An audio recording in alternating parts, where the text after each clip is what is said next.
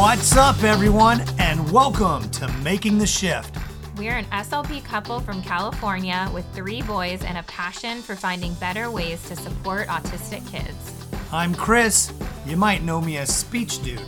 I'm a neurodivergent high school SLP and the creator of the dynamic assessment of social emotional learning, and I specialize in crafting neurodiversity affirming IEPs through my online course.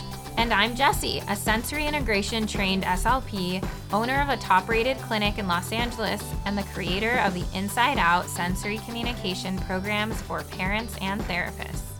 Join us weekly to learn neurodiversity affirming ways to support social emotional development and regulation in autistic kids. Are you ready to make the shift? Let's do it. Hello, everyone, and welcome to Making the Shift. Today, we are so fortunate to have our friend and colleague, SLP Cari Ebert here. You guys know her for her incredible seminars, books, products. You got a lot going on, a lot to be known for. Absolutely. And we are just so honored to have you here today, and we have been friends with Cari for a few years. I remember actually the first time I found you on social media, and I was like shocked because I found your page and I was like, I say these exact things. Oh my God, like I am you. And I sent you a video, You did. And I was so tickled because I was new to Instagram. I didn't even know what the heck I was doing. And you like sent me an audio, like an actual message. And I was like, how do I do this? And you were sitting on a park bench and you were like recording yourself. And I was like, well, this is the coolest person ever. So it was just so neat. So I started following you and it was neat. So we've never met in person yet. Never met yet. We're Insta friends. With that? Sometime soon. That will happen. Absolutely. It will. But, it's just been so awesome getting to know you, and we really wanted you to come on today to really be able to share your experience, not only as an incredible SLP, but also parent of an autistic child, and kind of how you have integrated those two parts of your life together. So thank you so much for being here. Thank you guys for asking me to participate. I'm honored, and I'm excited to share a little bit of my journey and growth over the past couple decades. Right, absolutely. Before we jump into the topic, I have a quick question. Okay. When I was growing up, my favorite TV show was called Siskel and Ebert. And I need to know this answer. Were you related? I know, I love it. People, when I first got married and became an Ebert, everybody's like, are you related to like Roger Ebert, the movie critic? And we are not. I have checked all of my husband's like family lineage. We have no relation, but everybody remembers the name. When I say Ebert, they're like, oh, I've heard that name before. That was my show. Like, it's still till this day. You can ask Jessie, like, before we watch a Netflix show or a movie, I'm on Rotten Tomatoes, like finding out what the audience is saying. And that's kind of how I guide my decisions. I love it. Excellent. So jumping into our tonight to the show's topic, I would like, I guess, to kind of talk a little bit about, where historically you come from, the perspective of the role at the IEP table, in all settings, right? From the parent perspective, so let's start back historically, where things were. Yeah. So my son, Aaron, is 18 years old. He's a senior in high school, blows my mind. Just got his senior pictures back today. And I'm just reeling with emotion. So back in 2007, when Aaron was first diagnosed, he got a provisional diagnosis of autism from his pediatrician before he went and got that formal, diagnosis. And so he was 2.5 years old. And in 2007, autism was very much considered a tragedy. And so as an early intervention SLP, I was working with the birth to 3 population, going into the families' homes. I was often the first person to talk about, I can't even believe I used to say these words, red flags of autism, right? So for me then to have a son who is, and we used to say, who had autism back then, it was so much for me to deal with that what I did is I just didn't. I denied it, even though I had this provisional diagnosis. And I can remember coming home from work and thinking, well, he does have an ear infection right now. That's probably why he's not responding to his name. So what I started doing was justifying, the reason he wants to stand and flip the light switch on and off 200 times in a row is because we just moved into this house and he couldn't reach the light switch at the last house. And so I can remember trying to justify his developmental concerns with, these rationalizations, because back then to have an autistic child, it was considered very tragic. And the only recommendation back then was 40 hours a week of ABA, intensive behavior therapy, which I, at the time, didn't align with in my practice. I've always been very much a relationship-based provider. And so even back then, before there was any such thing as neurodiversity affirming services or anything, I was not aligning with what the current trend was, for autism treatment. Please understand, back then, Autism Speaks was very much looking for a cure. I mean, they were absolutely spending millions and millions of dollars looking for a cure. So when I graduated with my master's in 1995, the DSM-4 had just been released in 1994. And the DSM-4 was the one, do you remember it had 5 subtypes of autism? It had Asperger's, it had PDD-NOS. Remember PDD-NOS? That was the diagnosis, like the catch-all. Like, you're not autistic enough, but you're quirky as all get out. So we're going to throw you into this catch-all, pervasive developmental disorder, not otherwise specified. And then there was autistic disorder, and then there was Rett. There were 5 different subtypes. Well, then when the DSM-5 came out in 2013, and they said, no, it's one spectrum. So everything has changed. Like, just for me professionally, being trained under the DSM-4 criteria, and then in 2013, having to switch to the DSM-5 criteria. And my whole understanding of what my role is as a speech language pathologist in supporting autistic kids, it has shifted so much. And I have to say, the pandemic hit in 2020, right? And as a professional speaker, I was unemployed, like instantly. I was in Fresno, California on March 5th, 2020. And I had no idea at the time that was my last in-person training for 570 days. 570 days. Gosh, I was unemployed. Isn't that crazy? So when I was there, crazy. So when I came home, the silver lining to the pandemic for me was I didn't work for a year and a half. I started doing a few webinars, toward the end of 2020, but I was basically unemployed. So what I did is I got on social media and I started following every autistic person that I could possibly find. And I am telling you, it was the most unreal growth for me professionally and personally. I have shifted making the shift, right? I mean, you guys, I can't even tell you how much I have changed in the language that I use, in what it has done to me to become neurodiversity affirming. I spent that year and a half writing my autism program for birth to 3 providers for early intervention. I went back and started redoing all of my handouts to make sure they were neurodiversity affirming. And I'm talking about like my apraxia handouts. I'm an apraxia specialist too. And so I had to go in because with toddlers, it can be difficult to weed out, is this autism or is this apraxia? Because there's a lot of overlapping traits in 2-year-olds, in these very young children. So I had to go through and rework all my apraxia handouts and make those neurodiversity affirming.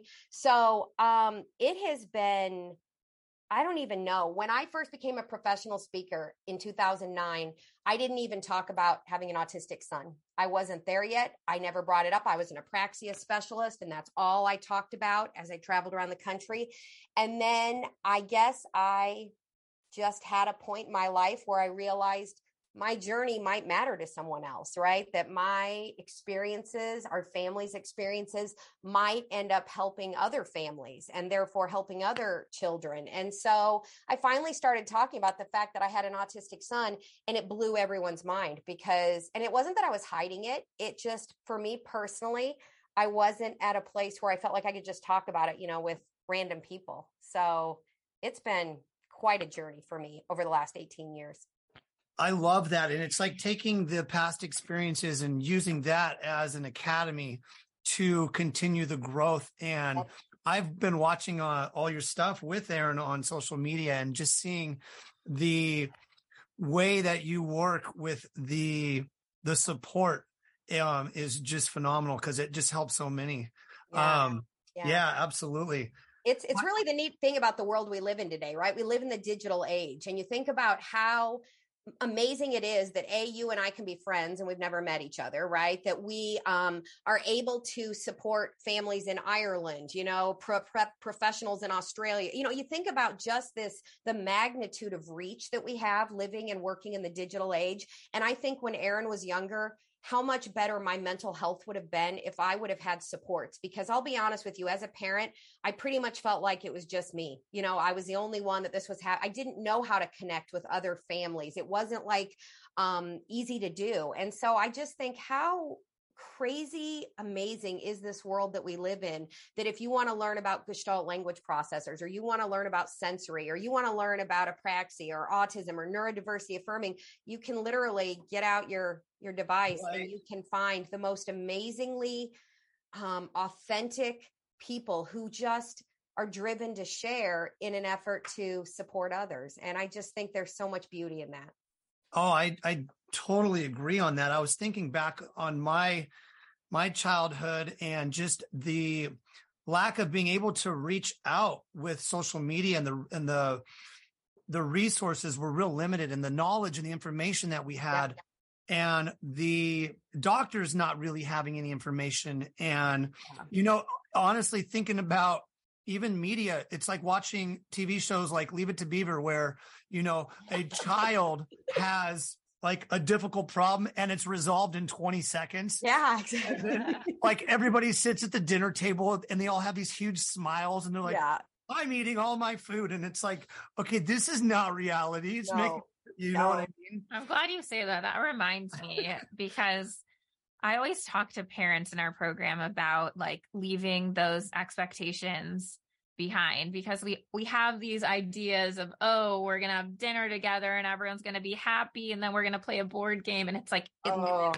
never goes. If I could even tell you guys that Jim and I, my husband and I, sometimes talk about how the stress around mealtime, because Aaron is, I now call him a safe eater. He was always more than a picky eater. I, for a while, used the term resistant eater, but he was very much, he's got a lot of sensory processing differences. And so mealtime has always been very stressful. And I had it in my head that, darn it, he's going to sit at this table and he's going to eat with the family. And so after working all day, I'd come home, and the stress around mealtime, the epic meltdowns. And I look back and I think, it's too bad I had it in my head that mealtime had to be a certain way. So when I talk now about meeting the child where they're at, about honoring, their sensory preferences, their sensory needs, about honoring autistic joy. I mean, I just have so many like one-liners now that I use that I think I didn't practice them because I didn't have anybody guiding me. You know what I mean? I had raised two neurotypical daughters.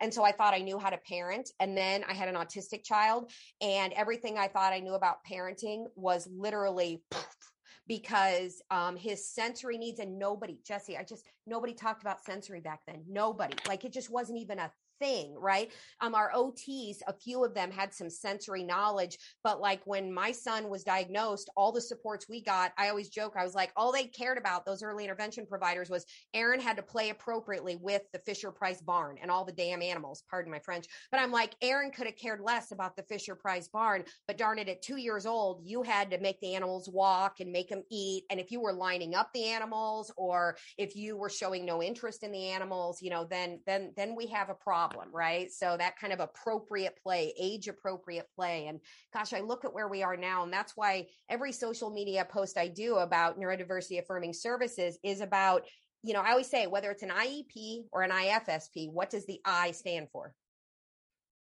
Individualized. And yet I see us pulling from banks of goals and trying to do the same types of therapy activities with every child or student. And I'm like, nothing about that is going to be neurodiversity affirming, right? You better know what gives every autistic child their brain tingles. And if you don't know what gives them their brain tingles, if you don't know what their interests are, if you don't know what their strengths are, what their passions are, what their fascinations are, if you don't know what their sensory needs are, if you don't provide unrestricted access to multimodal communication, you are not providing neurodiversity affirming services, right? So it's not about like teaching to the test and can he stack 4 blocks and can he label 5 animals in less than 20 seconds? Like that kind of stuff that we test, as SLPs when we take our language test. I'm just like, there is nothing, nothing about that is functional, nothing whatsoever. And can I tell you, and listen to me, I'm just rambling, but can I tell you one of the coolest things I've learned by listening to actually autistic voices is this. The autistic profile, okay, in young children, the way they meet their developmental milestones, they have a spiky profile. And I love that term, that it is spiky. I used to say they had scattered skills, right? That was always the term I used when I, would write reports.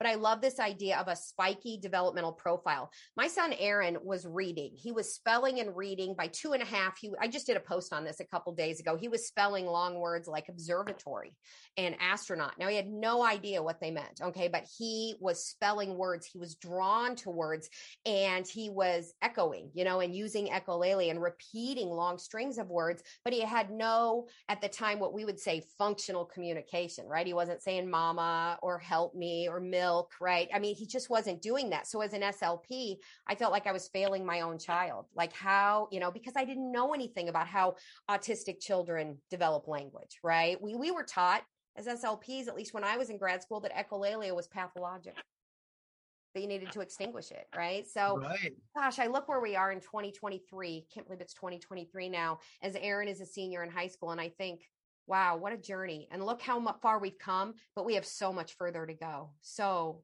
much further to go. Were there any like moments you could think of that was like a specific moment in time where you're like, man, I wish I knew this, or like, I wish I knew this sooner, or like some big aha moment that you had where it like all made sense? I will tell you, I think that when people ask me, like, if you had one piece of advice for other parents of, autistic children, and this is, and I actually put this in like my kind of dedication in my autism book, but the thing, and this has probably been about, I'm going to say 4 or 5 years that I've been saying this is my mantra. And if I can share anything with parents, it's this: forward is forward, no matter the speed. And that goes against everything that we were taught as SLPs, because we were taught you got to give standardized tests. You got to see what their deficits are. Then you need to teach to the test. So when you give them that test again in 6 months, that it shows progress. And when you have a spiky developmental profile, progress is not like this. It will never be like this. And so for me, it was this whole thought of, you know what? It doesn't matter when Aaron potty trains. It only matters that Aaron potty trains. And if he doesn't, that we have a way to meet his toileting needs, right? It doesn't matter when Aaron, can eat with a fork, right? It's this whole idea, because there were all these expectations, these milestone charts the pediatrician would bring out, all the therapists would bring out. And here's my kid all over the place, right? With all these milestones. Well, he's still like that. I asked him the other day, I said, buddy, are you ever going to drive a car? And he thought about it and he goes, maybe when I'm 25. I'm like, all right, cool. So I'll ask you when you're 25, he's 18. So he knows he's an adult now. And so, legally. And he said, so Mom, I'm an adult, but I don't have to buy my own house, do I? Like, no, dude, if you want to live with us, you can. And I'm like, how funny to me that he like lays awake at night thinking, crap, do I have to go buy a house? Because he said, that sounds like a lot of work. I said, dude, it is a lot of work. Yeah, I wish we had that option. What goes through his brain, because he knows he's legally an adult now. Mm-hmm. So, we're getting ready for, a major transition with having a senior in high school. But gosh, I just think I've started really allowing myself as a parent, forget the SLP in me, but as a parent, to kind of go back and, process and deal with the emotions of all those years, because I will tell you, I just don't think I dealt with it. As a parent, one thing that I've really started reiterating a lot in my autism course is that in order to be neurodiversity informed as a provider, that means you're trauma informed. You must be, right? Those two things are connected. You can't say that I'm one and not the other. So those two things go together. And I will just say that as a parent, I'm not sure our emotional needs ever really get addressed or dealt with, because you've got this child with a disability and now you have to go all in, making sure they are, supported at school, and that you're, and I mean, horror stories and good stories too, but things that I was just trying to make sure that his basic human rights were not being violated, when he was non-speaking, especially. And I just am not sure. Thank goodness, my husband and I have a really strong relationship. A lot of times that gets torn apart, in all of that emotional chaos that happens once a diagnosis is given. But I will say my husband and I spend a lot of time drinking wine and really almost kind of going back and going, do you remember when? And can you believe how we made it through that? And, just sort of dealing with it now after the fact. And so it's pretty fascinating. My mother-in-law just gave us our tape of our wedding, and like she had it transferred from like a VHS tape to a DVD, and she gave it to us for Christmas. So we watched it last night with Aaron. The quality was horrible. It was so ridiculous. And oh my, it was so 90s. I can't even tell you, but Aaron watched with us and he was just amazed, at everything. And he's like, so I wasn't here yet. So it was just interesting having him even, and be able to participate in that conversation. It's just really been, I don't know, everything about him amazes me. When he was 3, 4, or 5, I wasn't sure if he would ever, speak. And it was one last thing, back then, AAC, augmentative and alternative communication, was considered a last resort. There was absolutely everything was make him talk. He needs to talk. We have to get him talking. So that's why all of us who are neurodiversity affirming really have this big push to honor all forms of communication, right? That mouth words are not somehow more important or more valuable than other forms of language. And so I always say this: language trumps speech, right? The goal is communication, right? SLPs, the goal is communication. The goal is not speech. And so I think that is a message I hope they're starting to send to grad students, SLP grad students, because I certainly was not trained that way. Right. I think that's an effective approach too, even in the IEP when it comes to the accommodations, back to what you were saying earlier on, really emphasizing the I, individualizing it. And what we see all too often is on the accommodations, it says preferential seating and extended time on test. And you're like, wow, that's really individualized. Yeah. Out on an IEP in America. Exactly. So like really reframing that to say, hey, you know what, maybe some accommodations on working with autistic students and saying, hey, you know what, having access to multimodal communication would really be helpful. Sensory. Yeah. And when we say, modifications and accommodations, what kind? Because there should be sensory, there should be executive function, there should, you know what I mean? We have to get specific about, and I always say this, every IEP, every IFSP goal, everything we work on should basically be focused on just a few things: communication, getting their sensory needs met for self-regulation.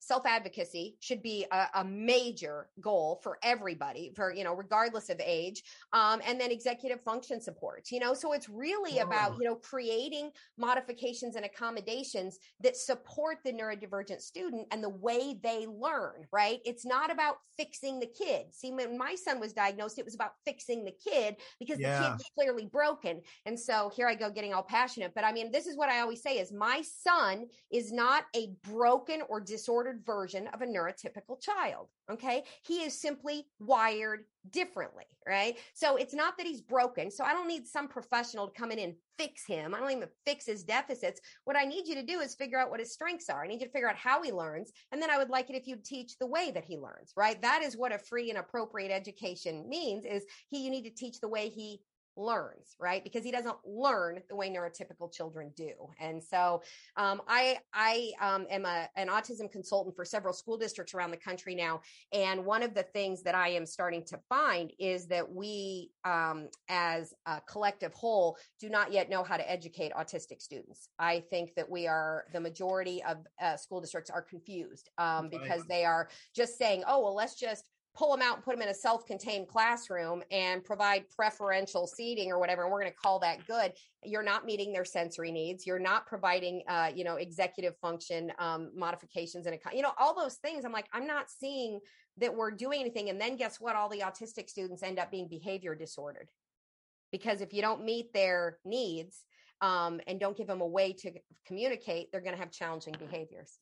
But that's our problem, not their problem. We talk about that all the time. And then just as you're saying that, makes me think of, I feel like one of the things we hear most from parents is just the worrying about the future, Yep. You know, it's always like, what's going to happen when? Yes. Will Can I we tell you ever... what I say when a parent asks me about the future? Because for your listeners to know, one of the things that we lose sleep over at night, parents of children with disabilities, is who's going to take care of them when I die. And I know that sounds very morbid, but as a breast cancer survivor, I was very close to that. I mean, and that was something that I really struggled with when I was diagnosed 10 years ago, because I thought nobody can take care of my son like I can, right?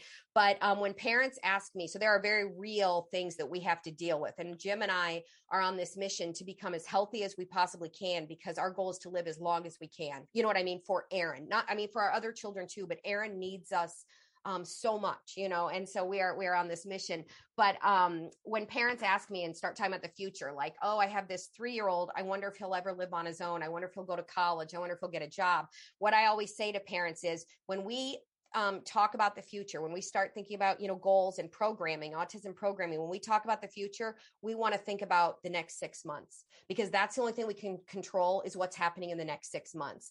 Because if somebody would have decided my son's future, you know, at 18 when he was 3, I'm telling you, they would have missed it by a mile, you know? So when we think about the future, we're just going to think about 6 months. And that's how Jim and I really keep our sanity, is instead of worrying about what are we going to do? What if Aaron can't get a job? What if we worry about what are we doing in the next 6 months? So right now we are about 5 months away from graduation. Our daughter gets married in June. So we've got graduation in May, wedding in June. And that's as far as we're planning for now. And I'm telling you, it's just a really healthy way.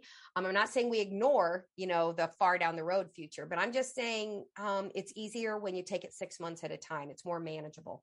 And I think another benefit of that is it helps you to focus on the tactical, what can we do right now, instead of like looking at those big picture goals. You're looking at but what can we do right now? Absolutely. Forward is forward, you know? That's right. That's right. And you get those actionable steps that can actually be met. And it's important, and it's good for your mental health, because if you worry about things, what's going to happen in 10 years, you know, you can't control what's going to happen in 10 years. Right. So, yeah. So that's where we're at. But yeah, autism is something that I can now say I have an autistic son. I can say my son, you know, is disabled. I have a disabled son. And I'm telling you, those are words that I never thought I would say, because when he was diagnosed, it was hush hush. And remember, back in the day, because I'm much older, there was a time when I was in grad school, we learned that they used to think that autism was caused by refrigerator mothers. You know, blame poor mom for not loving their baby enough. Well, we know, okay, so it's not refrigerator mothers. Well, when Aaron was diagnosed, it was vaccines all the way. So I was being shunned for vaccinating my son because I caused his autism. So how grateful are we now that we finally are done with pseudoscience, right? And we're saying autism, you don't get autism, right? A child is born autistic because it's in their genetic makeup. I mean, it's not something you cause. And so for me, that, was almost a relief, because I can't tell you how long I thought, what did I do wrong? You know what I mean? When I was pregnant with him, what did I do? Because everybody blames mom, you know, for doing something. And so that was important for me to be able to say, and nothing caused his autism, you know, and also to get people to recognize that you don't need to apologize that my son is autistic, right? Don't be sorry. He's not a mistake. He's not broken, right? So, and he's not an optional member of society. So, we better figure out autism acceptance and start practicing it. I think that's huge. I mean, we talk a lot about, and we emphasize on the trauma-informed practices and care with focus on the clients and students, but also looking at a holistic view of the families. And I think that what you're mentioning right now of coming to recognizing that trauma, but part of that being, hey, you know what? It's a different neurotype. We're in a place now where we're slowly reducing the stigma, and all of that is in turn creating healing in a way. Oh, and it is, Chris. I mean, it is so healing.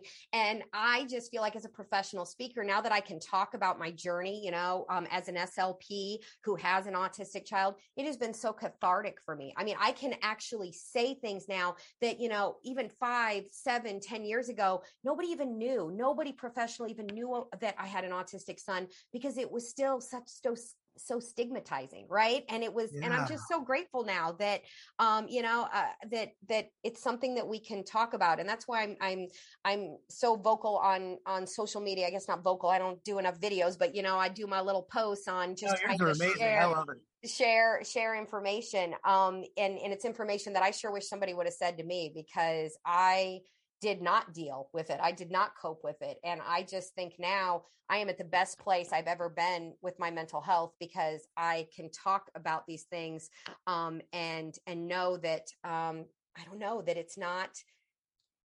I'm not being judged like I used to be. I just feel like having an autistic child, I used to be judged. Somehow I was to blame for that, And you're essentially, building your tribe, you're building your community by talking about it and attracting people to you who, want to and need to hear your messages. And essentially you talking about it is creating this network of support. And that's why I say, how grateful are we that we live in the digital age, as crazy as it is. And there are a lot of negatives, because this is highly addictive. And, we can go that way too. But I'm just saying, had I had the kind of support from complete strangers, caring, loving, authentic strangers who wanted to help on social media, I would be in a different, I would have been in a much different place in my life. So I'm honored when parents, message me, on Instagram or DM me or whatever and say, thank you. You have, I needed to hear that today, or you've changed my whole perspective. And I'm like, that's clearly, what I'm put on this planet to do. I mean, I love to talk. Clearly, we're supposed to be done 10 minutes ago.